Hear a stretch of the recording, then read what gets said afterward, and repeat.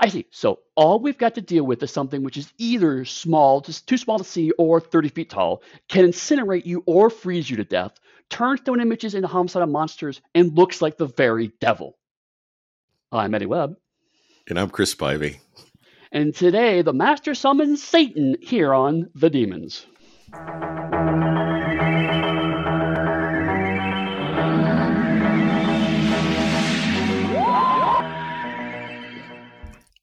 Hello and welcome to another episode of Genreless. Genreless. We are pretty generous with our time to be doing this. We are for generous. 3 people that are listening to us. Yes, we've absolutely confirmed now we have plural listeners, which is great. But yeah, we're still going through our classic Doctor Who run. And before we start, I want to give an update.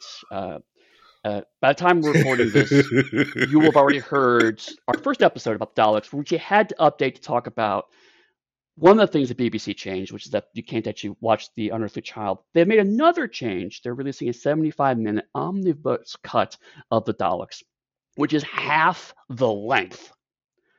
So if you have, for some reason, listening to this and have not yet watched the Daleks, please do yourself a favor, watch the shorter version. It's fantastic, it's iconic, but man, it's slow. I like that you're so incensed that you, I'm not going to use the word ranted, but you did comment fiercely on it pre-recording, and your first thought in the recording is to bring it up again. I also bitched about it in the Discord. I mean, this is just, I'm mad about this. But I mean, it brings up to a point which actually leads into where we're going here today, is that one of the things I love about Doctor Who is that it's messy. It's constantly changing, and so it's as much as we're trying to kind of look at these shows as if they were kind of preserved in amber, we really can't. As we've talked about before, there's large chunks of episodes that are missing. We don't watch television in the same way, but also Doctor Who has always been very comfortable with reimagining itself, reinventing itself, playing with the formula, and even representing its past episodes. Like, for example, with the Dæmons, the first time I actually saw this was in that kind of omnibus style that we've talked about in the past, where in the American television, we just got everything as one really long movie. And so I really remember this as kind of just a solid hour and a half movie. But then now watching it back, I think it's only the second time I've ever seen it as episodes, and it still kind of weirdly jars me. It's like, there's a break here. Oh, right. Yeah, we need to, there's more stuff coming. As I finished watching it this morning, it struck me, like, what the fuck is Eddie choose this episode for? I've seen the Dæmons once before, and I thought that one viewing was sufficient for this one. Well, there are a few reasons why I chose this. One is Doctor Who has this, particularly classic Doctor Who, but I think Doctor Who in general has this weird trend of occasionally anticipating the zeitgeist. And this is one of them, because when you watch this, you go, oh, this is Doctor Who meets The Wicker Man, right? This is so The Wicker Man. Yeah. Except The Wicker Man came out 2 years after this. But like, enemy of the world. It's like, oh, this is The Prisoner. This is obviously The Prisoner. And yet The Prisoner only came 2 months before that. So Doctor Who is this weird kind of, if you can actually extrapolate to a degree British culture from watching Doctor Who, because it tends to weirdly tap into what's going on in the culture at those various moments. Slight spoiler for The Wicker Man, but I too, if I saw John Pertwee tied to a maypole, I would think to myself, I could base a whole movie off that. Right. And it's also, there's a lot of this kids television versions of much darker stuff. Like, one thing that we may have covered, I don't know, we're still not there yet, these things are fluid, but I've watched Paradise Towers, the 7th Doctor run, and thought, oh, that's really cool. I didn't realize too much later it was based off of High Rise, which is a much, much darker novel, right? And once you've read or watched High Rise and you watch Paradise Towers, it's like, oh, I see what they're doing there. And then it takes on a different resonance because, like, oh, this is the stuff that they had to cut around to try to get to what they actually want to talk about.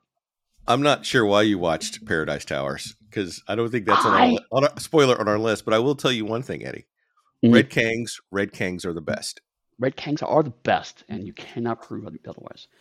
I actually not secretly, I actually quite love Paradise Towers, but you're right. Oh, It's not a good oh moment in McCoy's run.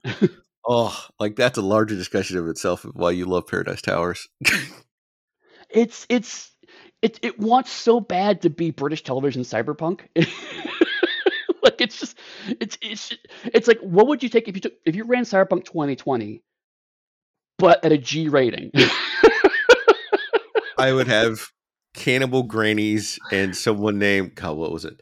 Pex running Hex, around. Hex, It's who Pex. lives? That's who they Hex that's lives. who they wanted him to be. But he didn't have a lot of them. But I salute that actor for doing it anyway, being like an Arnold Schwarzenegger when you looked like me in my early 30s. He tried so hard, so good. But the other reason why I picked the Demons is because I felt like we needed we needed a master story, not a strong master story. Um, and B, I like this story because it's the best way to show kind of the gag of the master, right? Like, it's pretty easy to pick some really strong, iconic. The master's really cool and very scary stories. There's a number of them, and the master's a great character. Don't get me wrong. But one of the secrets of the master is that he's kind of shit at his job. And if you look at a classic master story, it's hard to see that, right? Ah! But okay, all right, Chris. The master deeply, deeply overcomplicates his plot, like way more than he has to. So let's minor spoilers for the episode we're going to talk about, but let's I, talk about the master's I plan in here real quick. I'm gonna push back slightly and say that the master purposely overcomplicates all their plots because they are the rejected part of a relationship and they want to keep interfering with the doctor's life so they can finally meet back up and be together. Well, I mean, Missy made the subtext text, yes, right. Actually, real quick, for those of you who for some reason are listening to this and no idea who we're talking about, very quickly, the Master is an enemy Time Lord to the Doctor who actually gets introduced in the season we're looking at here. So like, this is actually the first season where the Master comes. Um, Some would say and they were once friends, colleagues, even childhood chums. yes, at one point, one line dialogue was cut, but it almost would have been brothers, but neither here nor there. Uh, and the Master was very much created to be kind of the Moriarty to the Doctor, right? This is the evil mirror, a very common trope in these kinds of stories, so on and so forth. Because by this point in time, the Brigadier had almost become Watson to the Dr. Sherlock. Right. Yeah. He lost the brig from how he was last season for the show. Right. And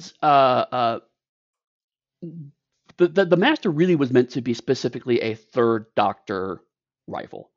Lots of things happens, including, unfortunately, the actor here dying suddenly. And so they kind of quickly, they never changed to finish the arc they were going for with the Master.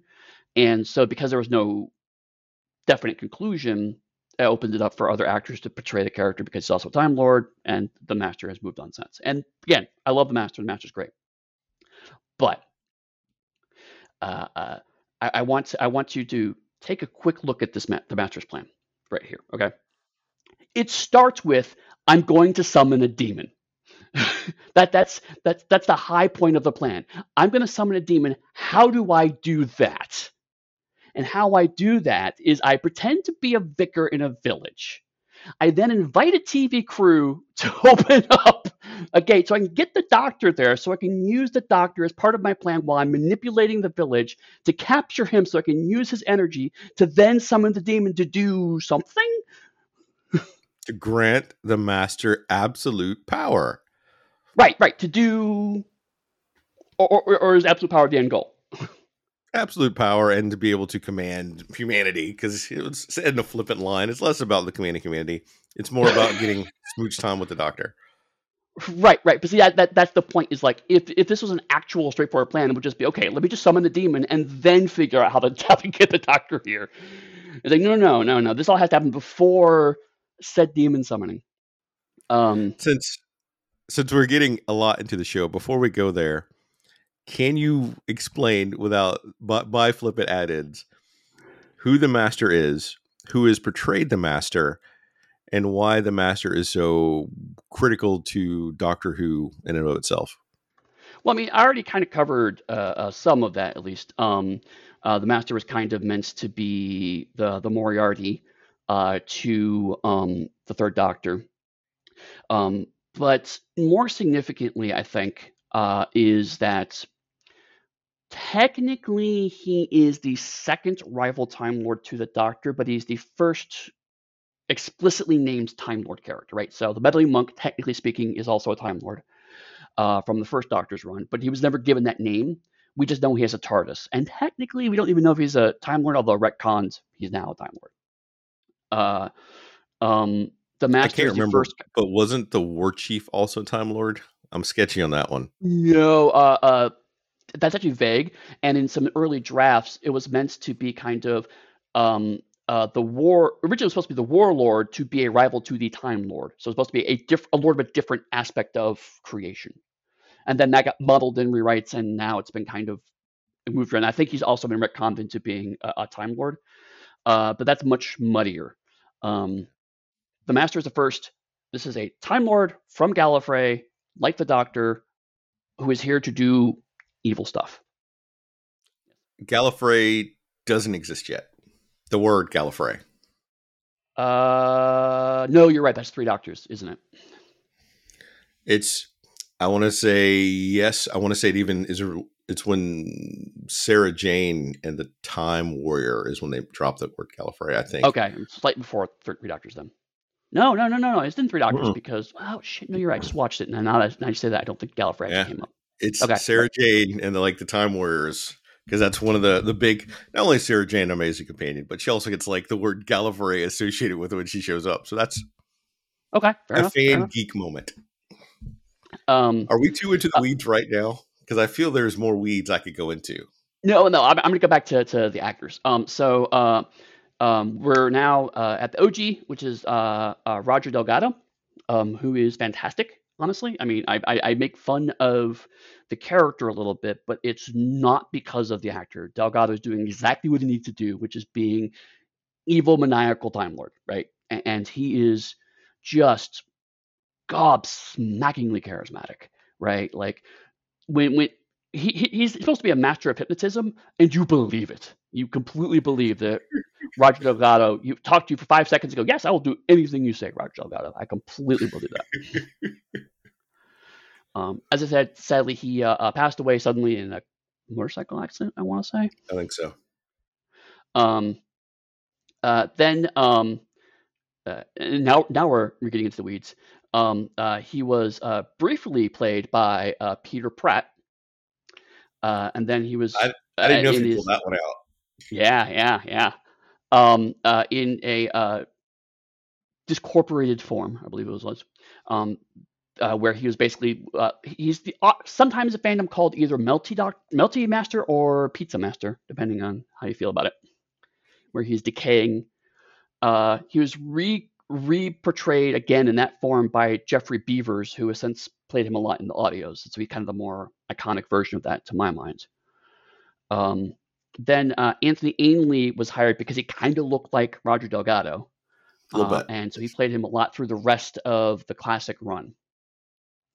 Then there was the Eighth Doctor movie where he was portrayed by Eric Roberts, which I am having a small reconciliation of how he portrays that. I don't hate it as much as I used to, but certainly not one of the higher ones.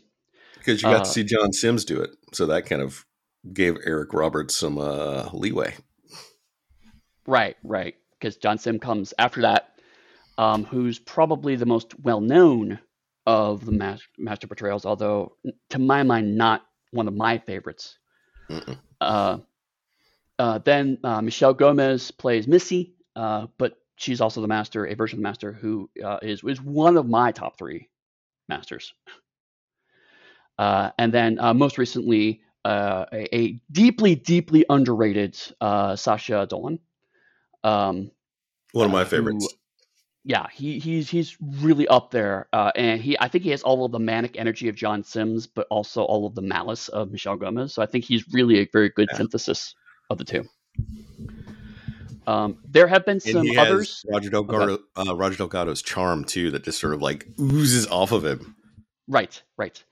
And technically speaking, he was also briefly portrayed by William Hughes when we had a brief clip of him as a child in 2007. So, let's talk about some weeds. There you go. Ah, I feel better about that. So one of the things that would bring him back to the Third Doctor is that the Master's original arc, he was supposed to die having a good turn saving the Doctor and sort of Right. have like that journey of redemption. But Mhm. unfortunately, that's when he passed away before that could happen, which opened it up for all the other regenerations, which have been fun that we may touch on as we go forward, because I don't know if they may pop up in some episodes. Right, right. But a lot of the templates of the Master kind of get established in this season, right? He is prone to acting in disguise and via aliases.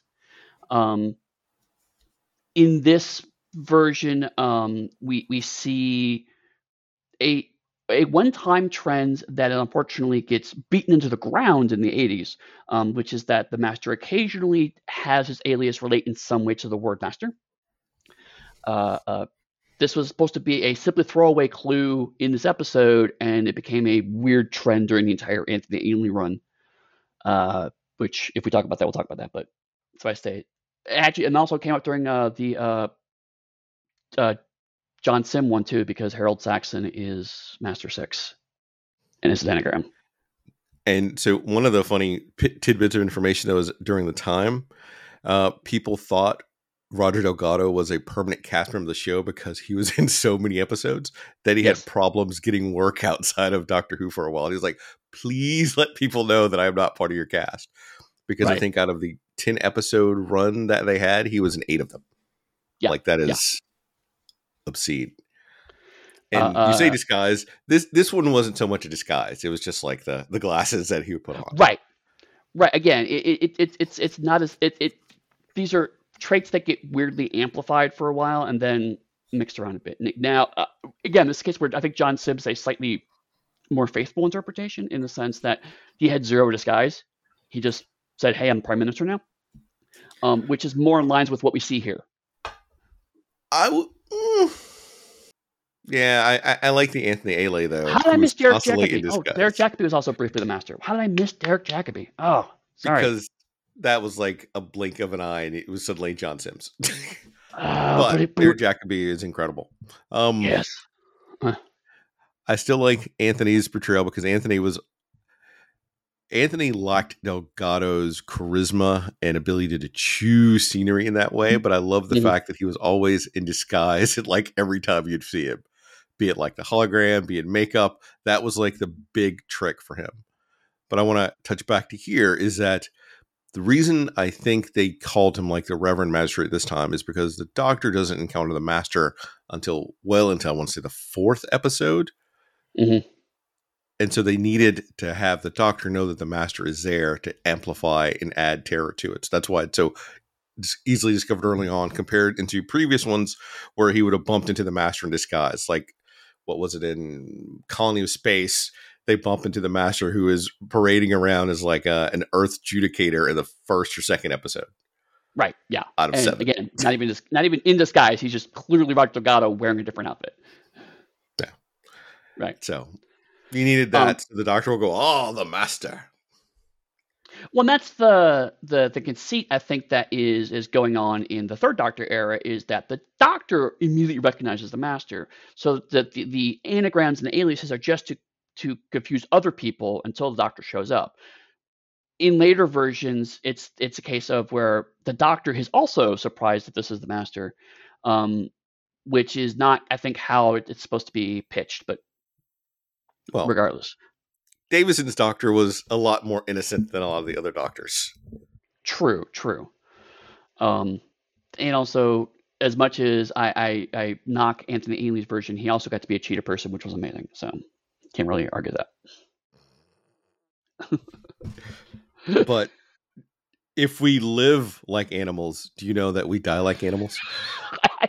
I have heard that. Right there for you.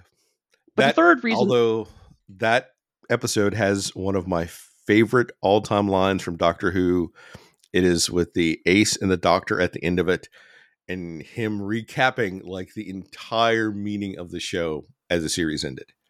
Yep. And they walk off together. Beautiful. Still my favorite thing to this day. Makes me tear up a little bit still, even just thinking about it.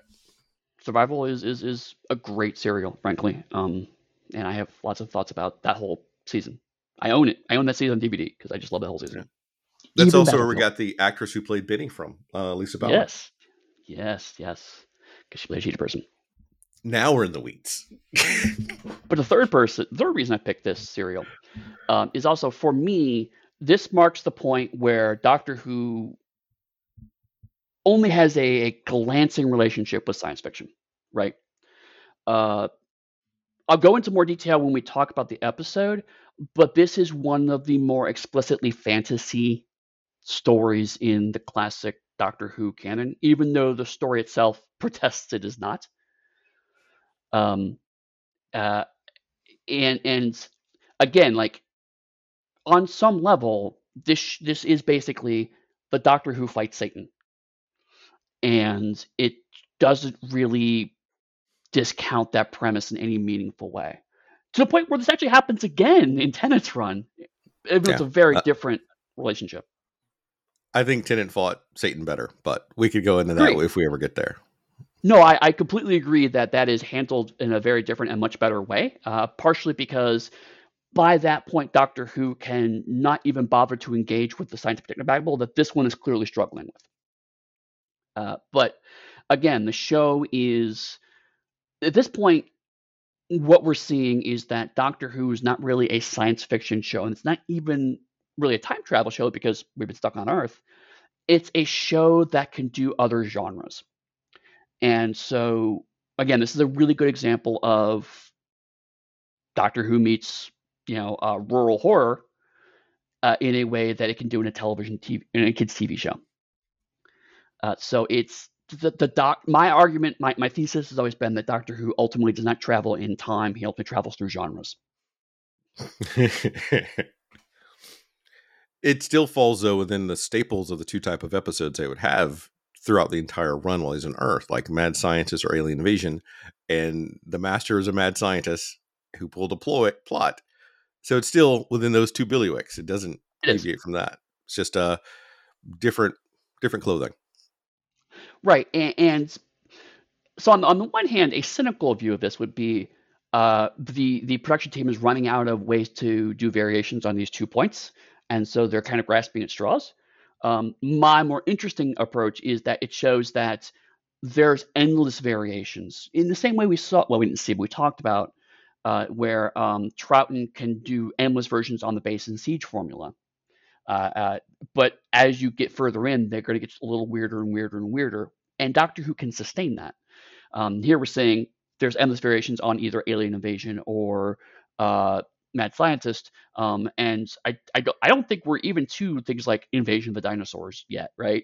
I mean, it goes a little even further along before they finally just say, okay, let's put it back in space. We're done with this.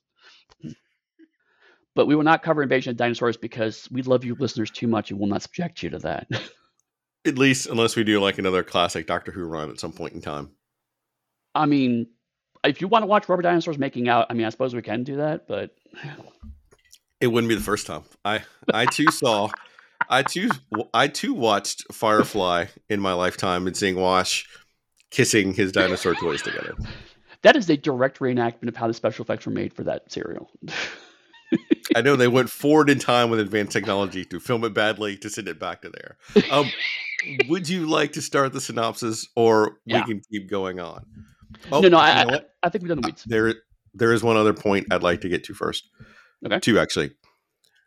Before we go into the episode proper, can you explain to us, our listeners, who Joe Grant and Mike Yates are? Oh, okay. Yes, thank you. I'm going to tackle Mike Yates first. Mike Yates is a captain who was added to the show for reasons that I neither do not know nor deeply care about, because Mike Yates sucks and we don't like him. A love That is interest really for Joe Grant. that is a And you terrible saw where reason, that and went. also doesn't work. Yeah, because she clearly is not into him and runs off with someone completely different in the Green Death. But Joe, thank you for reminding me of this. Because Joe's a little complicated. I'm going to start by saying Katie Manning is a fucking treasure. She is amazing, a deeply underrated actor, and has proven that Joe has more depth of character than the scripts ever gave her. But it's almost entirely due to how she plays it rather than anything that's on the page, at least in classic era. Later eras have redeemed her much, much better, particularly the Sarah Jane adventures.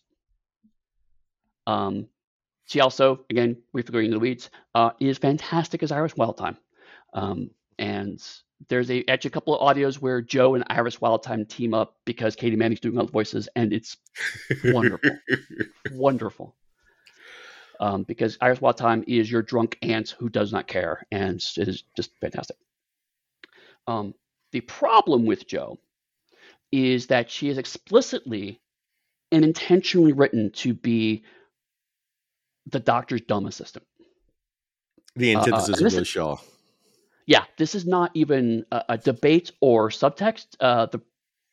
Terrence Dix, who's a script editor, said for decades that was exactly why he created Joe, as someone who could ask Doctor questions and pass him beakers. And in this episode, on top of all of it, the Doctor treats Joe really fucking shabbily, right? So my love and respect for Joe comes entirely from how Katie Manning plays her. Like, in a different actor's hands, Joe would just be abysmal, be frankly another Victoria, right? What Katie Manning does is she plays Joe with this kind of relentless optimism. She's kind of a counterbalance to the Brigadier. I mentioned last time that the Brigadier, his character archetype is basically nothing phases him. Joe's a slightly different version of that, which is relentlessly optimistic. And no matter how bad things get, she just smiles and does the thing. And the way she pitches it is amazing. You don't see as much in this one. You see more in things like The Three Doctors and some of her later runs, especially when they start traveling and take space and time. I think Joe comes into her own a bit more on that front. But she is written to be a member of agent. She is supposedly an agent of unit. But her skill set as presented in the show do not back that up, which is, again, deeply frustrating. So and what's even more frustrating is that Katie Manning and John Pertwee apparently had a fantastic dynamic on set. They were very good friends with each other.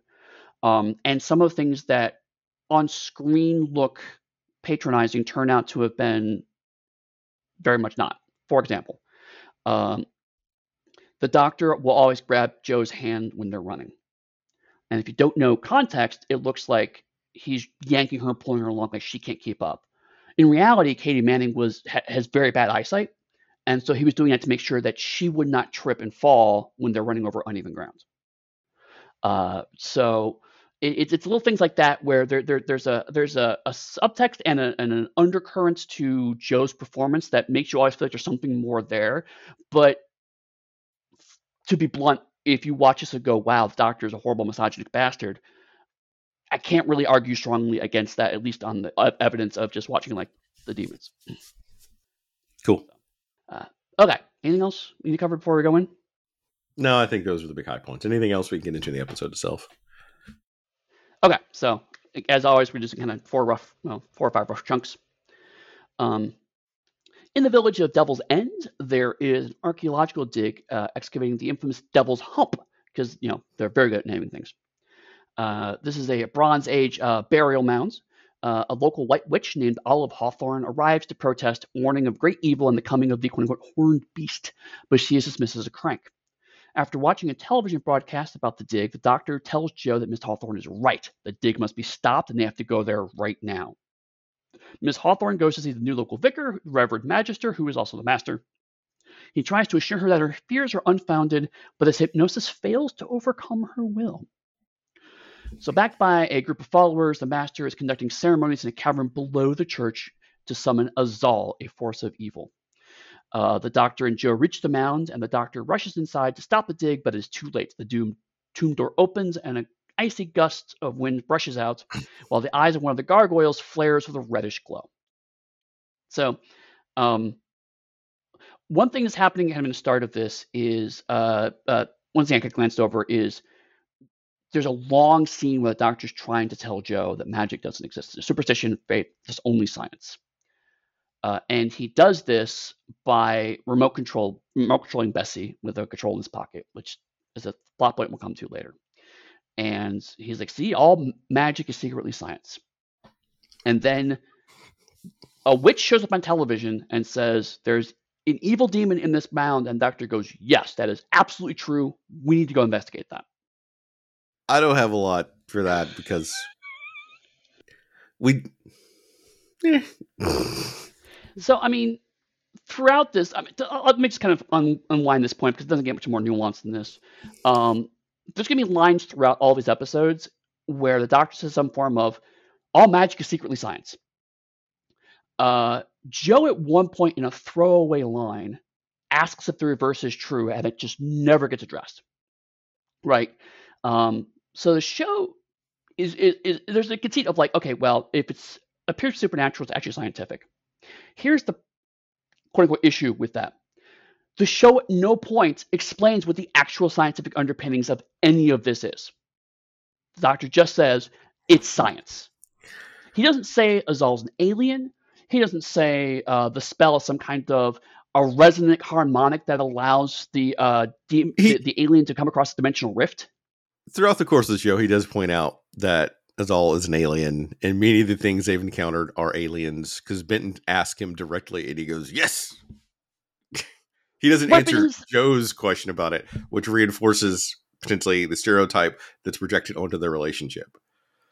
Well, I mean, fair, but also he doesn't give any more information. Like, the doctor's point, whenever the companion or the support cast says, hey, doctor, is it blah? He would go, yes, comma, and then explain. He doesn't. He just says, yes, it is an alien. But it's also summoned by magic, right? The spell component, the ritual component, he mentions that it is science, but he doesn't say what the science is. There's not even made up science. It's just, as far as we can tell, the master used a magic spell to summon an alien that looks like a demon to Earth. Then they, at no point in time, I think through most of the course of these early classic doctors, they talk about what the actual science is. And at some core level, you could say that all magic is science because it would have a ritual that is frequently done to create X or Y effect, which you'd be doing that. Then it comes down to what you consider the scientific method to be, which is a larger discussion that this children's show in 1970, whatever, isn't going to do. Right. I mean, it's not hard to do that math. Right? It's pretty easy. And in fact, like I mentioned earlier, the Satan Pit will do a version of that where a tenant will actually say it's blah, blah, blah, blah. You know, the cadence and structure of the chant allows you to set up harmonic resonance, blah, blah, blah, right? It doesn't matter. It's just that this show, to me, comes across as protesting too much a few times, right? Like, doctor, no, it's science. It's science. I swear to God, it's science. Please, for the love of God, believe it's just science. Well, that's what Marvel told you about Asgard. They're not gods. They're just aliens. Right. There is very strong Thor totally a god, except for the times we need him to be a space alien. Because we don't want to offend people that may be Christian and think that an Asgardian god is too far over the line. Right. And a similar thing here. It is also little touches to that. Like, for example, we never find out what denomination the vicar is. He's just the local vicar. By his title, you can probably imply Church of England, but it's never explicitly spelled out. He's just generic local religious figure. I'm going to say that is because the master didn't know. But the villager should have known. The master doesn't know. Probably is like, I'm just going to wear a collar and see how far I can bluff it, honestly. And he hypnotizes anyone that asks. Right. But wait a sec. In our religion, I wear this. You wear that. That is correct. Go for it. Right. He just goes in front of them all, like going, I've been preaching to you for the past 2 hours, and he walks off and like has a drink. So Olive Hawthorne, I love this character, and I do not know why, but I do throughout the entire course of the run of this show. Right? Like, this is the other thing is, throughout all of this, also, Olive is like, no, I'm a witch. I do magic. And the doctor argues with her and kind of loses every time. Yeah. Like, he's like, no, all this is just science. We don't understand that. And she's like, that's just magic. And then the doctor goes, points at her, and then just walks off. All right. I want to take a step back to step back for this. The Benton, Brig, and Yates, and the Brig coming in, and I'm going to assume that's his formal military costume, question mark, is hilarious from top to bottom. Like, yes. I loved it, and the Brig goes off, which then creates the problem for this episode for me and personally, because I don't like my Yates. I don't like Captain Yates from the start. Same. I don't like Captain Yates from the middle. I don't like how Captain Yates ends up either. But there is no reason for that character to exist. No. He's one of the reasons why I also like the Dæmons is that, and we're not quite there yet, but is a better showing for Benton than he usually gets. But this show also shows that Yates is taking the oxygen out of Benton's possible expansion. Mm-hmm. There's no reason why the things that Yates are doing couldn't be given to Benton. Yeah. And then that removes the Brig from the direct action, which we'll go to in more of the episode. But like all of that rubs me the wrong way. It rubbed me the wrong way when I watched it then, and it does now too, even as a rewatch. Because that creates someone, I think you originally said last time we did this, it puts someone between the Brig and Benton to sort of separate them out. But that runs counterintuitive to the dynamic those two had. They were like fun to watch together on screen. And now Yates is just pretty much yesing to what Benton says or yesing to what the Brig says, which military structurally, that bothers me because he shouldn't be yesing Benton. He should be taking Benton's input and then executing as the officer for Benton. That's the other thing is that Yates is nominally a captain, but he does not act like it at all. He never really does. So from a military structure standpoint, it interferes with the dynamic, but also he acts like he's a squatty. And he just, that's not the rank he's supposed to have. And maybe it could be if the actor brought something else. I'm not saying the actor's doing a bad job as Yates, but when you're in the middle of Benton and the Brig, who've had more than a year together doing this, and they're both great actors are bringing a great presence to that character, you need to like up your own game to stay on par with what they're doing. Right. Which is quick digression, but another reason why the way Joe is pitched is a little frustrating is because there was a character in the original concept of the show that asked the questions and passed the beakers, and that was Sergeant Benton. Right? Sergeant Benton filled that role in the first season of The Third Doctor. And there's no reason why he couldn't have just expanded to have more of that. We're not here to relitigate how this show was done wrong. Yeah. One thing I do want to point out, talking about the weeds, and Chris knows that I went into the weeds on this one. I got really obsessed with one small scene because Yates comes in. One of the things that annoys me about this scene is that Yates comes in and goes, "Oh, there's a game on. Let me sit down with Benton and watch the game," which is, again, not what you should be doing probably as a captain in this environment. But they're watching some kind of game on TV. And then afterwards, Benton is mad at how the game turned out. And so I thought, okay, they're probably watching football. But then the score is 13-0, which is massive for a football game. And Benton makes the comment of, it might as well have been 113-0. And like, okay, those are not football scores. So I actually rewound to watch that like 10-second clip we see of the television. And based on the score and what I saw, I'm reasonably sure they were actually watching a rugby game because 13-0 is a much more reasonable rugby score. Um, but it also, if that's true, right? The one thing I like, well, actually, it doesn't matter if it's football or rugby, frankly. The one thing I like about that scene is more for Benton's sake, is that it really establishes Benton as kind of the everyman of the whole cast, right? Like the brig has seen some shit and constantly has to deal with nonsense. Uh, the companion, whether it's Liz or Joe, their role is to be swept up in strange situations and react to it. Benton just does the job. He's like, my job is weird, but at the end of the day, after we're done, dealing with invading dinosaurs or summoning Satan, I go back home, I watch the game, and I have a beer. And he never stops being that character, and I love that about Sergeant Benton. Well, and you could also see Benton as a person that could have a life outside of Unit. Yep. We know even canonically about the Briggs life outside of Unit, and it is turbulent, and he keeps getting dragged back in. But like you can envision Benton settling down if he wants to with whoever and like living a life and then just calling it a day, taking his pension and I'm out. Yeah, he probably has a small garden or a small plot to grow some things in. He follows his team. He reads the paper. Maybe goes down to the pub and have a drink with some of his old unit buddies. And that's Benton. You don't need to see his retirement because he's just that guy. But the one thing is, you would also not be surprised if in 20 years, even during retirement, he hears that the doctor is somewhere and needs help, and Benton would just show up because that is the type of person he is. There wouldn't be a debate or angst or drama over it. He would just like, all right, I'm here. I dug my submachine gun out of storage. What's up? Yeah.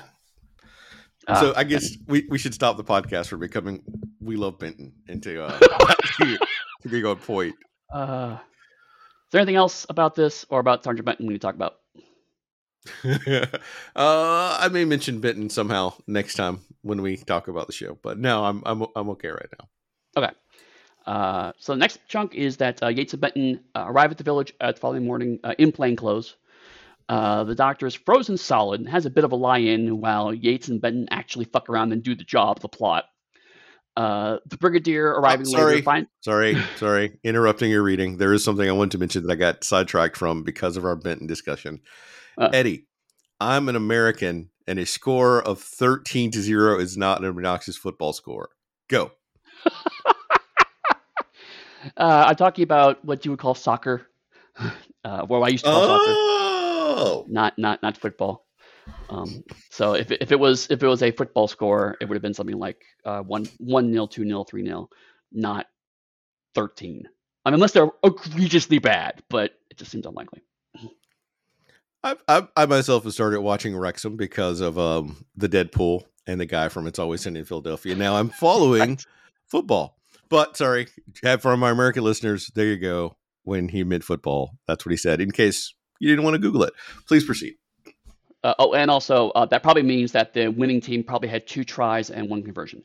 Anyway, so Yates and Benton do the actual plot while the doctor's frozen. The Brigadier arrives later and finds himself unable to enter the village because there's an invisible dome-shaped barrier 10 miles in diameter, 1 mile high, surrounding it that causes anything to heat up and burst into flame, done with some phenomenal special effects. The Brigadier contacts Yates and is briefed in the situation while the Doctor and Joe return to the dig where they find a small spaceship in the mound which has been condensed.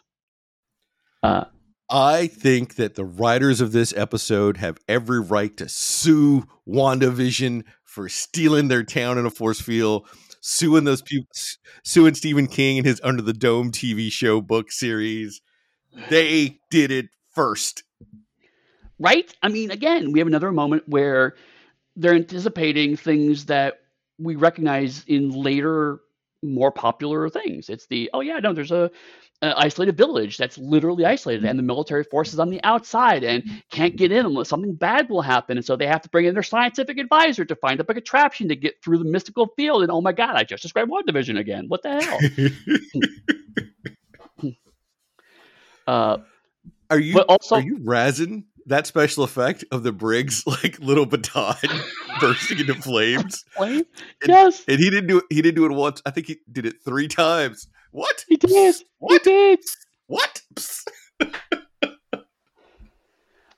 It is 1000%. We have an invisible force field because that is the cheapest special effect we could possibly have. And it works. Okay, the brig is on the outside of the dome, and Yates and Benton are on the inside. And so, of course, there'll be shenanigans with Yates and Benton, except not really. They kind of just, this subplot kind of just stops, which is sad. Did you not see? I've got to talk about this because it's the best thing ever. They capture Olive after the master can't hypnotize her Right, because yes. of her strong witch will. And Benton hears screams coming from a cellar. And Benton, without telling Yates or anybody, runs down to the rescue because he's such a great guy, gets into a scuffle with a cultist, and does the best move in the world. He lightly taps the shotgun with his shoe. Yep. There's a shadow of a kind of Benton as action hero series or subplot that could have been really cool, right?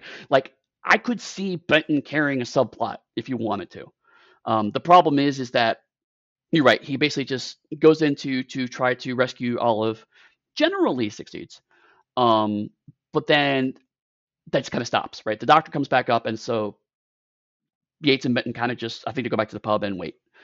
It's Wait, kind of, you're glancing over the love plot between Olive and Benton that we get because she makes a joke about being long in the tooth to be his princess, and then Olive, after Benton is stunned, carries Benton. Like, not only is she strong-willed, she is strong-backed, and she is like kicking butt. And even at the end of the episode, she pulls Benton to the maypole. I'm just saying. I mean, I'm not here to dissuade you out of your Olive Hawthorne love. I'm just saying is to call that a plot is extremely generous. It is barely anything that's not related to the doctor. If I'm calling a plot, is generous. Okay, fair. But it does bring up a good point. Again, it's like so I knew we were going to talk about Benton. Benton has the chops to be a second tier action hero in Doctor Who. He's got the comedic chops to sell to a woman, a female character. What? Would you say that he is in fact a Remo Williams? Honestly, that's not a bad comparison. Sorry, no, it just this is both one of the better Benton stories and also frustrating because you could see there's so much potential. They could have done so much with the character, but they just have Mike Gates in the way. And by the time Mike Gates is written out, it's a bit too late. So, funnily enough, though, this season would have been great for spin-off shows. I even think the show was doing well enough at this point in time that if in the 70s they'd done that, they could have had a whole unit spin-off how they're doing, rumored to be doing now. Yeah. Which would have been really successful and could have stayed on Earth with a cheaper budget. Right. Mm-hmm. Yep. But then, we have this weird subplot where the doctor's frozen and then just kind of, like most of the episode, he's frozen. So I'm thinking, okay, maybe it's Pertwee needs a vacation or they're going to do something with this. But no, they turn the heat up, he gets unfrozen, and then he's back at it. And it's in the same episode. So it's a weird kind of, we get reestablishing though that the doctor has 2 hearts, and you get a doctor being a little freaked out by that. A doctor, not the doctor. Right. That's true. There's a reiteration of the gag from the Spearhead in Space. And it also reinforces how much Joe cares about the doctor as a character. It does a lot of smaller emotional beats, but I agree. I don't know why it's there because other than to make this a 5-episode arc instead of a 4-episode. Right. Yeah. It's a bit of padding, but you're right. I mean, because for being padding, there's some cool bits in it, but it's basically a chunk of padding here. But I agree with you. Joe getting some, again, relatively innocuous lines, but Katie Manning puts everything into them. How does the master know everyone's secret? I want to take a minute to talk about this scene where he calls I think it was just all the the men in the village together, accuses some of them of fraud and one of them directly of murder. Yes. Is your wife ever coming back from her sister's? It's like, what the? They couldn't say he killed her because it's a kid's show, and the kids might go, well, maybe she just likes her sister's house. Direct accusation of killing and burying her, and no one in that entire room blinked an eye. It's like, well, oh well, sometimes you gotta do stuff. I mean, that's not to answer your question right away, but like I could absolutely see the master going, you know what?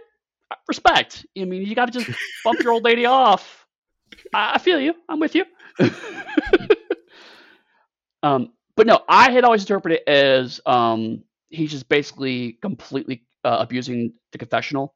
So what you're telling me is that if you went and murdered your spouse, you would then go into the confessional booth and tell the vicar, so I murdered my spouse. I've told everyone in the village that she's gone to visit her sister. There's a difference in like that versus, so vicar, I may be fudging the books a little bit in my accounting for the grocery store.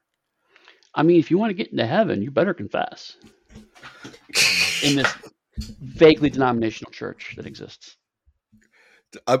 All right, so large crowd scene, bunch of dudes that confess that being called out on their sins, and they go, "You know our dirt, so we will happily become your mob, and please don't tell anyone to go visit my wife's sister." It's a bit like again, you can kind of see the bits and pieces and how it got here, but it's also just out of nowhere. It's just the master is like, I know your secrets. You're doing my thing now. It's like, okay, I guess do. But I think part of it is like when we first see the master, they're talking about the vicar, and then you actually see his face. It's a close-up shot. There's a musical sting. So the audience is supposed to know at this point in time, oh, it's the master. Oh, shit, it's the master. And so I think in a way this works if you've been watching Doctor Who weekly, because it's of course the master just gets people to work for them. We're kind of shortcutting he manipulates people, he mesmerizes them. I think what's actually happening here is that in isolation it looks rushed, but I think if you're watching his weekly show, it's just this is what the master does, so let's just get to that point. Do a scene. He accuses the guy of murder. Great, now they're all on board. Let's move on. I'll give you that because you would have seen the master now in 4 other serials or something at this point in time. Right. So. Right. We don't need to reiterate that, you know. It's similar to the doctor's locked up. He pulls out this sonic screwdriver, and now they're free. We don't need to belabor that point. Speaking of the sonic screwdriver, I miss the tissue decompressor. We've had this discussion on the episode we did about the power of the Doctor. I love the tissue decompressor. It is the best weapon in existence. Makes absolutely no sense, and I love it. Yes, it turns people into dolls because dolls are cheap to make. Love that thing. But no, is it? But that gets to the point of, like I said earlier about the master, is that the master is just a bit ludicrous, right? Like he's evil, but he's not scary evil. He's kind of silly evil. He can be scary, have scary moments, but just he's a bit silly. I think Tegan Javenka's aunt would disagree with that. Well, yes, considering I saw her all of like 10 minutes in Logopolis. I mean, you might as well say the camera guy in the Assassin of Death or Deadly Assassin. You know, we care about him too. Well, Tegan Javenka's aunt, whose name I don't remember, so I just keep calling her Tegan Javenka's aunt, has experienced a tissue decompressor. And the horror of the master is that you stumble over that doll. And like that's where the horror kicks in. Like as a kid is a horrific thing because as a kid you'll be thinking about that later, and maybe if you're a kid with action figures or dolls, you go up to your room. What are you thinking right then? Okay, all right, that's fair. Whole line of relatives staring at you. I will concede that the Doctor is scary for kids. I will concede that point. All right. Anything else about the Mike Yates Sergeant Benton show? I will have nothing positive to say about Yates. I can tell you that it was great to watch people beat up Yates this whole episode. Everything that Yates did failed. Like literally, he can't protect a helicopter. He can't shoot a bazooka. He's getting beat up left and right. He can't report to a superior officer in a timely manner. Nothing. All right. So let's move on. The Doctor realizes the Master is trying to conjure up an ancient and all-powerful demon who is seen on Earth to be the devil but is actually an alien. The Doctor explains that the Dæmons have used Earth as a giant experiment throughout its history, becoming part of human myth. The Doctor has called the Dæmon up once, and right now it is so small as to be invisible. The third summoning, however, could signal the end of the experiment and the world. The Master summons up Azal again and demands to be given the Dæmon's power, but Azal warns him that he is not the Master's servant. Azal says on his third appearance he will decide if Earth deserves to continue existing. If so, he will give it to the Master, and then he vanishes in another heat wave. This is a point in time where I would almost agree that the Master's plans are absolute rubbish, because the Master works with the Daleks, he works with the Cybermen, he works with aliens masquerading to be the devil, always demanding power or something in exchange, and then is surprised when it doesn't work out the way he expects it to. That's the thing, right? It's the Master makes extremely elaborate plans and then is constantly surprised when these extremely elaborate plans turn out to have been overcomplicated. It's like a bit of self-awareness here, buddy. But also, that's why I chose the line I did, is because when you have people in unit explaining the plot to other characters, you start to realize this is a really weird story, because there's another, the one I chose is actually Yates explaining to the Brigadier what's going on, but there's an earlier line where the Brigadier's also trying to summarize the plot. That also ends with, oh, and by the way, he's also the devil, So, the humans are just trying to wrap their heads around it. And again, Yates says it with a line of oh my God, this is awful. When the Brigadier delivers a similar line, he's like, so how do we shoot it, right? It just kind of, okay, so this is what it is. How do we solve it?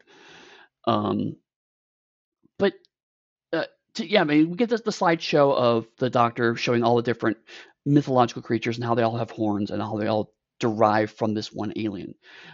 But it just calls the alien species the Dæmons. So the alien is functionally a demon. They're one slight letter difference from demons, to the point where he has to be pedantic about it. No, not demons, Dæmons. Well, thanks. Thank you so much.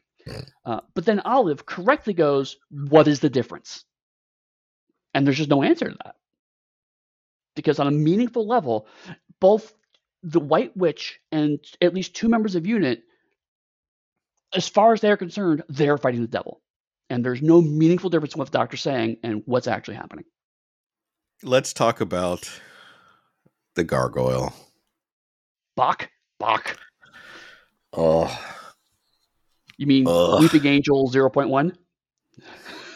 I mean a dude in a suit that can't even run because the suit is so tight somehow and kind of hops around.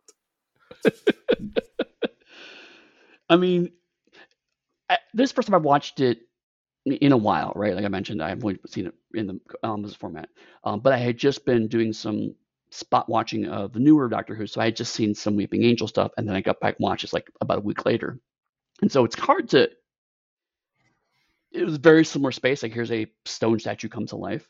And yeah, it looks like the beta version of a Weeping Angel. Okay, what if we debate a Weeping Angel, but just 20% of the pieces are there. It's not even a beta. It's like a working prototype. Oh, but it's so right. Clearly Doctor Who needs monsters, so let's put the monster in. And I'm going to say, I think, wow, how I did last episode too. It would be better without the random monster. The episode would have been, I understand you'd lose at least one of your big initial plot beats where it jumps up at the end and you get your cliffhanger ending. It's a monster. Right. But, and unit would have less to do because you couldn't shoot the devil with a bazooka because they couldn't afford those special effects. Right. Besides, you would also miss the line of "chap with the wings, 5 rounds rapid." Oh, best saying ever. I love the break. Right, All which right. again, it's just perfect Brigadier, right? It's just the gotta shoot the Flying Stone Gargoyle. That guy over there, just do the job. Ridiculous. Okay, well then I'll move to the next point because I think it ties into your point about we didn't need a monster. Because the Doctor is captured by a mob of villagers working for the Master. We talked about this earlier. They tie him up to the maypole and plan to burn him alive. But with the help of Miss Hawthorne and Benton, he escapes. In the church cavern, Joe and Yates watches the Master summons us all one last time. They try to interrupt the ritual but are taken prisoner. As Joe is prepared as a sacrifice for us all, the Brigadier manages to get through the heat barrier into the village. The Doctor manages to avoid Bach, who is guarding the church, and gets into the cavern where the Master is expecting him. Outside, unit troops are held back by Bach, Chap of the Wings, Pyron Rapid. But to your point, we didn't need the gargoyle because we already had the mind controlled villagers. Mm-hmm. Which would have But been you're more right. interesting to see Unit have to deal with villagers who are people, so you just can't Right. 5-round rapid them. Well, you could, but the Right. brig wouldn't. Right. And again, we see Benton is actually shows you the way we could have done this because how Hawthorne and Benton help him escape is that he convinces all the villagers that he's actually a wizard, which is just amazing. Like Olive's going, but he's secretly a wizard, and he looks at her like, what the fuck are you talking about, right? And she's like, let's go with it, go with it. And so he's like, yes, I'm a wizard. And so she starts pointing things out and leading the dialogue to where Benton uses his gun to shoot out a light and hit a weathercock and some other things. And so you get the opportunity of Benton to get a lowercase a action moment. It's not an exciting action, but he gets to use a gun to help the Doctor escape, and he doesn't actually injure any of the villagers as a result. So it's like you don't have the military people gunning down British citizens. Didn't he shoot the paper guy? Not to death, did he? You said injure. You didn't say kill. You said injure. Oh, I'm all right, pretty sure fair enough. he popped a cap at that guy. Like pop. All right, fair enough, fair enough, fair enough. I misspoke. Yes, okay. So there was that, but he didn't murder anyone. But I also, I mean, like, go ahead. One of the parts that we sort of quickly passed over that's pertinent to this is the unit's backup scientist who the Doctor explains what he Osgood, needs to yes. build. And you get, yes, I have no idea what you're talking about, which is a beautiful moment to show that the Doctor comes from an advanced civilization and has these basic understandings and is trying to convey them to people who are not on Liz Shaw's capability level. Right. And so that Yeah. reinforced unintentionally how important Liz was in a funny moment. Yes. And also, I don't know what the relation is, but a relative of Osgood does then show up in the new series in the new unit, playing a kind of much more capable version of that same role. So there's a nod towards this because I think this is the only serial where Osgood actually shows up in is in the Dæmons. But you're right. There is a kind of reoccurring role of human scientists trying to fill the Doctor's role and doing so badly. It kind of comes up in Battlefield. It's kind of comes up in one of the two-parters in the new series, in Tennant's Run, where they had the unit come in. There's a couple other instances of this, but this is kind of, I think, the first real instance of someone going, the Doctor's not always here, so we need someone with this knowledge to fill that role, and they're never going to be quite good enough. It helps that Osgood is intentionally played for laughs, but also we do get a weird moment of the Brigadier just genuinely like losing his shit a little bit because Osgood's like, it'll take 5 minutes and then explodes. Like, it'll take half an hour at least. And the brigadier's like, I need it now. I need it now, no, no, no, no. And Osgood's like, it's gonna blow. Like, no, no, we have to get through. I mean, the brig is not kind to his scientific advisors. So there's a general rule. Well, we knew that when he first met Liz, and he hired the doctor with Liz in the room and made her an assistant. Right, right, yeah. So he certainly has his flaws. But then yeah, I mean, the doctor. And then again, another moment of like, the doctor's like, "Hey, I'll explain it to you," but the doctor's on the other side of this invisible barrier, so he can't actually do it. And so he's trying to diagram something, and so we cut back to the doctor has taken a marker to the windscreen of his motorbike and has drawn a circuit diagram, which is peak Third Doctor, right? Draw a diagram of a circuit on the windscreen of the motorcycle I'm riding around on. Peak Third Doctor that we almost missed over. The exciting helicopter chasing Bessie car scene. Because Yes. we needed to get a little drive in. Otherwise, it wouldn't be a Doctor Who episode. And this is where we get Mike Yates getting beat up and having the helicopter stolen. And the Doctor outsmarting the helicopter person to crash into the heat shield. It's true. It's true. It's true. And also, Bessie's actually weirdly a prominent character in this story. Because, again, when they're trying to convince everyone that he was a wizard, he used his smoke-controlled Bessie to move the car around. And, last week we talked about how no one had idea how a garage door opener worked, and now it's like no one has any idea how, driverless cars work. So it's a little funny from a modern perspective, but I mean, it's a good gag. It's a good callback to the first episode. But Bessie is fairly prominent in this serial. So let's wrap it up. So Azael has been summoned, and the Doctor and Master both try to appeal to Azael, but for opposite reasons. The huge devil-like figure decides to give his power to the Master and fires electricity at the Doctor to kill him. However, Jo steps in front of the Doctor, asking Azael to kill her instead. Azael is unable to comprehend this illogical act of self-sacrifice, and his power turns against him, destroying himself and the Church. The Master tries to escape, but is captured by unit troops and taken away. The Doctor, Jo, and Miss Hawthorne and the unit team join the villagers in their May Day celebrations. And oh my God, okay. Now I'm trying to understand Azael's motivations here. Okay, I may have missed something because, granted, there's some bits of this that I kind of glossed over because I was struggling to follow it. But Azael's an alien. We've established that. This alien race that has been using Earth as an experiment for centuries. Which we know they have, when at their whim, they have helped humanity. So they're not necessarily evil, just kind of selfish. Capricious. That's fair. And it seems that, and I'm filling in a small bit to help the show out here, it seems that they only directly communicate with people when they are summoned. We can fill in that they're probably usually only summoned for selfish reasons. So he gives the power to the Master because the Master fits the template of how he understands humanity to work.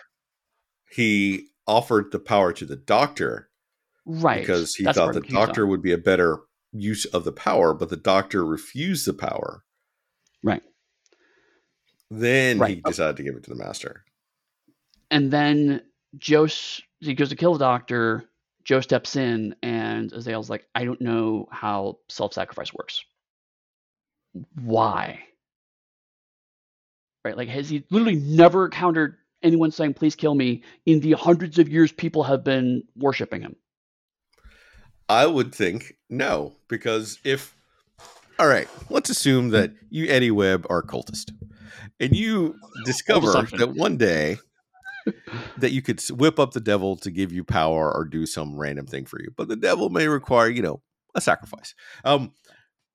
Do you go out and spend your time trying to find someone willing to sacrifice himself, or do you just like nick someone off the street to go sacrifice to get a quick power boost? B, however, my point is the concept of a sacrifice shouldn't be alien to me. It should be the way I get things done. But then but that's imposing like the actual devil mentality on a alien being that is being used primarily by humans for selfish reasons. It is like, I'm going to say likely never seen anyone willing to sacrifice their own life for someone else. If it's only exist when summoned, power, destroy humanity, control humanity, demon goes away. It wouldn't have seen a selfless act. So what you're saying is the intent of the people involved are more important than the scientific undertrappings of the situation. Yes, because it's magic. Thank you. That's my point. The only reason why Azale's actions make sense is if it's magic and not science. Or bastard. Yeah. The summoning itself is the scientific part that brings it forward from among all the incantations and rituals and everything else. Right. It is the emotions, and emotions themselves radiate differently. I think you can actually measure them and everything. And that emotion is likely one it had not encountered that interfered with its computer technology that then forced a backlog of energy and it exploded. I mean, on the one hand, that's just glorious nonsense. But on the other hand, certainly when I'm mad at my computer, it does work worse, just objectively. So I can't entirely argue your point. So what I'm saying at the end of the day is Azale is a massive mood ring that had never experienced that mood before. What is this color? I do not understand it. What is this human thing called kissing? Right. It's... but I mean, and it's in this moment, like the moment of Joe stepping in is both poignant and also frustrating because on the one hand, we talked about this earlier, Joe clearly deeply cares about the doctor. And this is a good payoff from the previous episode where the doctor was frozen and she was deeply concerned about him. So now she's like, I just got him back. Kill me instead. And as a member of UNIT, sacrificing her life for the protection of the planet seems to be in line with what she was trained to do. So all of this tracks. It's just frustrating because this is really the only thing that Joe gets to do in a meaningful way, besides be a sacrifice. Well, it's almost Tolkienian though, because the only thing Sam really does is, "Don't worry, Mr. Frodo, I'll carry you," and bloop, pops Frodo on his back, and they win the day. Joe leaps her for the doctor to win the day. I want to make fun of that, but I really can't. That's actually a compelling argument.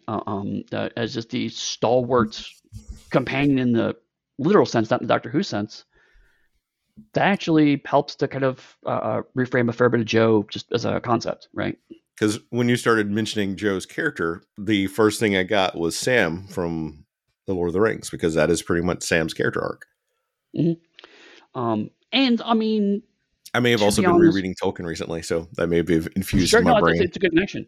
And it's a piece that when I was talking about Joe earlier, I didn't think about, but it's helping me to kind of clarify that because I mean, I really, with the exception of maybe Jamie, I think Joe's the first, if not, or at least one of the first companions that really helps to balance the Doctor's alienness, right? And give him more context. I say maybe Jamie because that was kind of hidden under a layer of textual humor and subtextual love interest. But in this case, I think it's a little more clear, like the Doctor is occasionally not thinking of the ramifications and Joe's there to kind of go, but what about this? Mm-hmm. Which also then leads into why Joe's exit eventually. Yeah, right. Which is better than Liz Shaw's? Maybe. Anything else about this serial? I love that Yates turns to the brig and says, "Sir, do you want to dance?" And everyone's dancing around the maypole. And the brig takes a long beat and goes, "I'd rather get a pint." And they both turn and leave. Oh! Right. Which you can read as, I can't believe you just asked me that. Or you can read as, well, maybe. Nah, I shouldn't. Yeah, you're lower rank. That would get me in trouble later. But it goes back. It does end with reinforcing my love story for Benton and Olive, which he pulls him out to the maypole. That's true. That's true. That's true. And the doctor at the end admits maybe there's magic in the world after all. So it's like again, the regardless of the doctor's protestations, the story itself is like, no, seriously, magic is real. But that is also the best way to write this kind of story, though. You don't want to be definitive one way or the other. You want to leave it up to the viewer, the reader, to make their own decision in the end, but you want to take them on a journey to go through it. And if you have a scientific character, your scientific character can't start off this by saying, I believe absolutely cold, hard facts of science and in magic at the same time. Right. I've read that book. It's okay, but I like the journey better. And honestly, again, I think like the show is strong enough and robust enough that it can handle this, right? Like we're 10 seasons, well, almost 10 seasons in. And this is a show that's like, yeah, no, Moriarty can summon the devil in modern day England, and that's perfectly fine. But also, in a more on a smaller level, the Doctor is a strong enough character that he can simultaneously say, "There's no such thing as magic. Science is real," and then literally in the next line go, "We need to listen to the witch and stop this demon," right? And that doesn't jar because we're going, what is the Doctor seeing that we're not? We're not going, why is this character weirdly pivoting on it?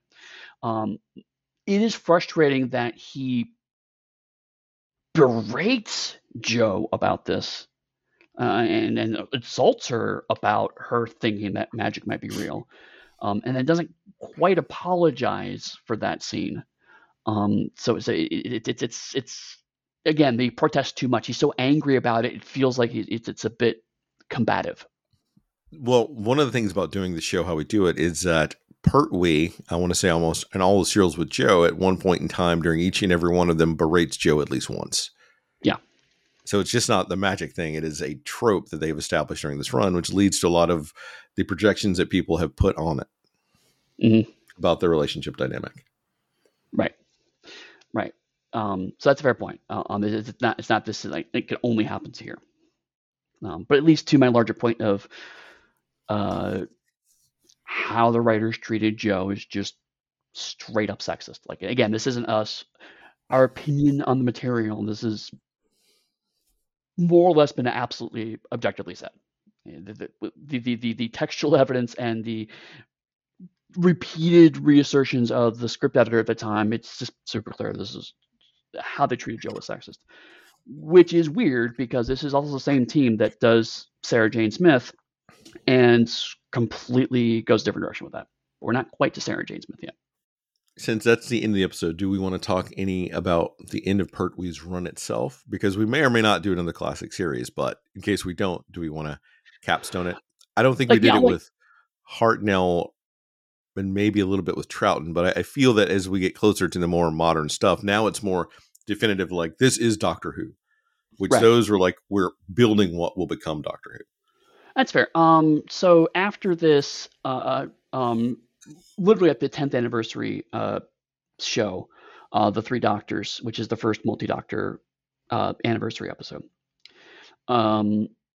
the third Doctor gets forgiven by the Time Lords and is allowed to travel time space again. So the show goes back to the formula we know before, and we get about, if I remember correctly, a season and a half of the Doctor Who just traveling in TARDIS.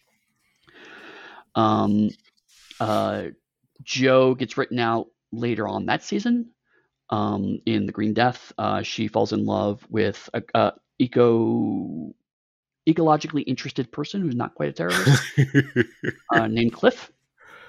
And that is canon because when Jo comes back in various shows, she references Cliff repeatedly. So they're apparently married throughout that. And again, it's not bad. It's sudden. It was clearly a scene kind of tacked on at the end. But Jo caring deeply about the world and wanting to do something better is very Jo.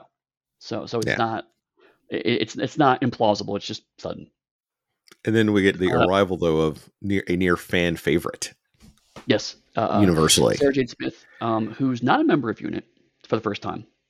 She is a freelance reporter who has a long-term assignment to start tracking what's going on with UNIT. And the Brigadier is like, oh, there's a reporter. I don't want to deal with her. I'll fob her off on the Doctor. and she is an explicit and vocal feminist.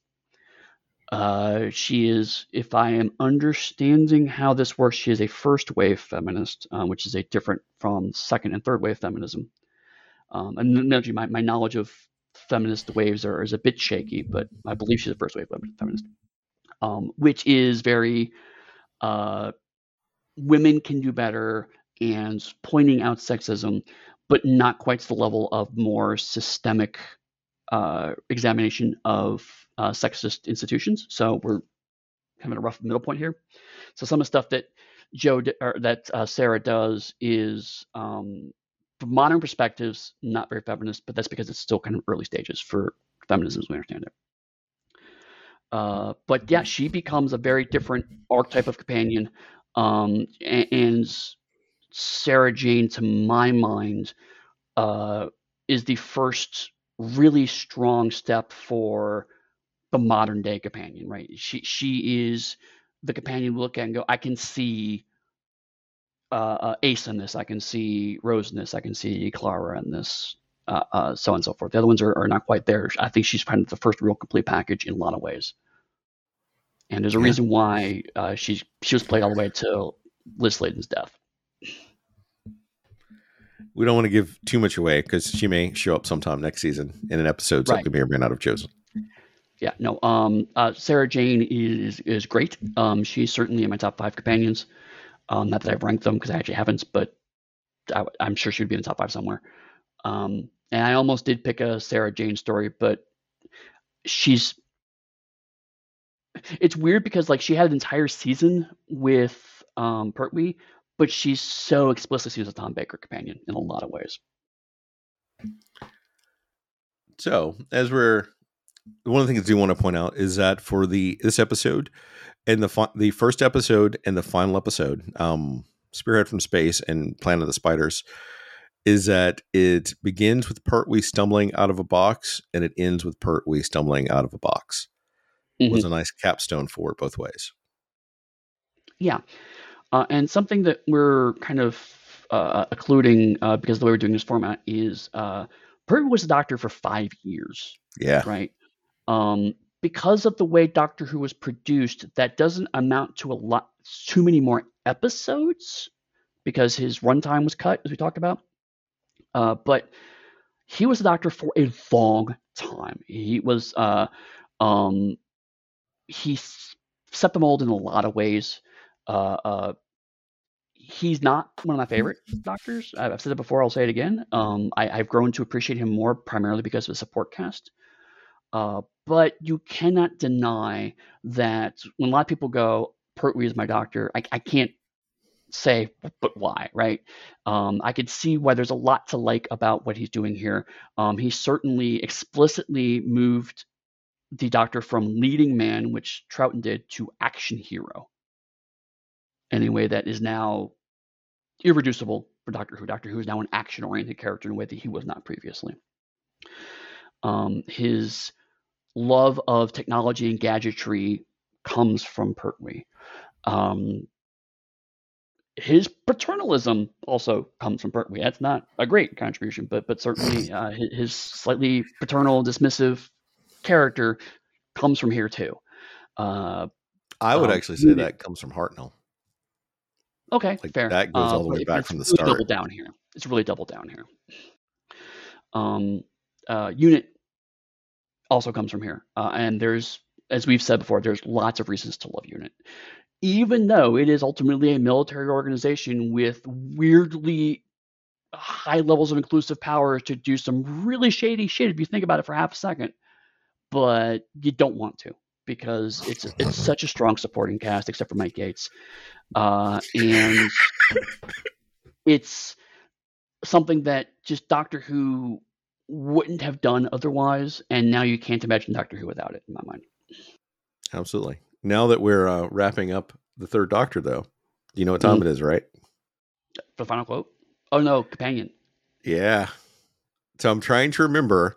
I think for the first episode, you chose first, then I chose, since we only did one Doctor. And for the second Doctor, I chose, then you chose, right? Yeah. Yeah, because I have, I stick with Victoria. yeah. So then I think it's your choose first. You pick first, right? Right. And because I'm magnanimous, I will actually choose Joe. What? I am stunned by that. So then now I have to ask, does unit count as companions? Well, we've had this argument before, and last I remember this discussion was a companion is, oh crap. I was about to say a companion is Yeah. someone who's taking a trip on the TARDIS with the Doctor, but Yeah, the they Brigadier and did. Benton both qualify because of 3 Doctors. Yep. Oh man. Okay, I take it back. I change it. I want Benton. You stole Bitten, Yes. bastard. All right, then. I'm going to choose the Brig. I love Liz, but I would choose the Brig. Okay. All right. So then who is your TARDIS team right now? My TARDIS team right now is Barbara, Victoria, and Joe and Benton. Now, it's going to be Joe Oh or no. Benton. Oh, sorry. I thought we were choosing both. Okay, then Benton. Yes. So it's I have my action character.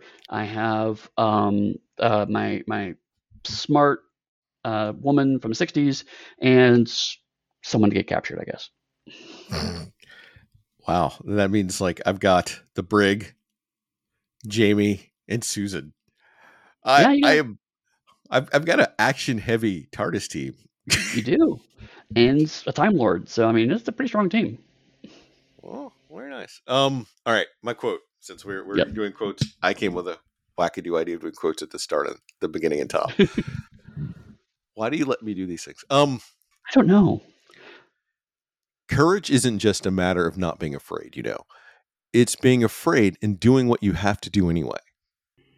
Yeah, that's a pretty good summation of the Third Doctor, I think. Any closing thoughts on the Third Doctor before we tell people what we're doing next, and then tell them where to get all of your awesome swag? No, we'll go into doing next because for the first time, actually, I double checked this. First time ever, we're doing back-to-back hosts. Normally we alternate, but the Fourth Doctor, it just worked out that it makes sense for me to do this one. So well, we're doing it almost in a chronological run order. Right. And the episode that Eddy chose is earlier than the first one I chose, but then I changed it at the last minute, and his is still earlier than that one. Right. So we're only bumping ahead 2 seasons, but we're going to move finally into Tom Baker's era, the Fourth Doctor, with Genesis of the Daleks. So you will hear more about Sarah Jane, and you'll hear me very likely have to defend Harry against Chris. Because I have a soft spot for Harry. So we're going to be doing all 6 episodes of Genesis of the Daleks. And yeah, if you want to buy my stuff, which you should, because my stuff is great. You can find my website at pugsteady.com. That is PUGSTEADY. That's also where you can find me on most, or some, or a few social media websites. But if you want to buy a cool game about dogs, check out realmsofpugmire.com. That is my creator-owned game where I get a chunk of that. But really, if you want to chat with us, just come to the Darker Hue Discord, where right now I am thankfully lovingly being bombarded with DS9 memes. If you're looking to buy my stuff, you could come just to the Dark Crew Studios website. I've got everything listed there. Or you could go to Chaosium's website to buy Harlem Unbound 2nd edition. And if you come to the Dark Crew Discords, you'll get a chance to see and read what I'm putting out about my thoughts on, at time of airing, I am watching the new Lawman Bass Reeves TV show. Yeah. That's being made by Taylor Sheridan, that I'm having some problems with because I can see the bits of the lost myth conspiracy interwoven into Bass Reeves history. Oh no. So we'll see how another episode to watch. One more episode to watch. Yeah. So they've got the pilot, right? I think the pilot's a 2-parter. I've watched the first episode of the pilot. and I've got some thoughts on it, but I'm gonna give it some breathing room to see how much they do. Awesome. But I also know that this is a mini series, and so unlike Tyler Sheridan's other show of like Yellowstone, Bass Reeves may not get 5 or 6 seasons. It may be like one spinoff of Bass Reeves, and then they'll jump on to other lawmen and go into like a whole bunch of white dudes. Yeah, that's frustrating. So definitely check out Chris's stuff at Darker Hue. If you want to hear more of us talking about stuff, consider backing the Darker Hue Patreon, because we have been getting in the habit of actually regularly recording little movie reviews. We just did The Big Sleep. So we just talked about that. So check it out. And we're going to be talking about more movies in the future. We're going to do a couple of duologies we're looking at. So feel free to check those out. But otherwise, we will see you next week as you find out how the Daleks were made. Exterminate.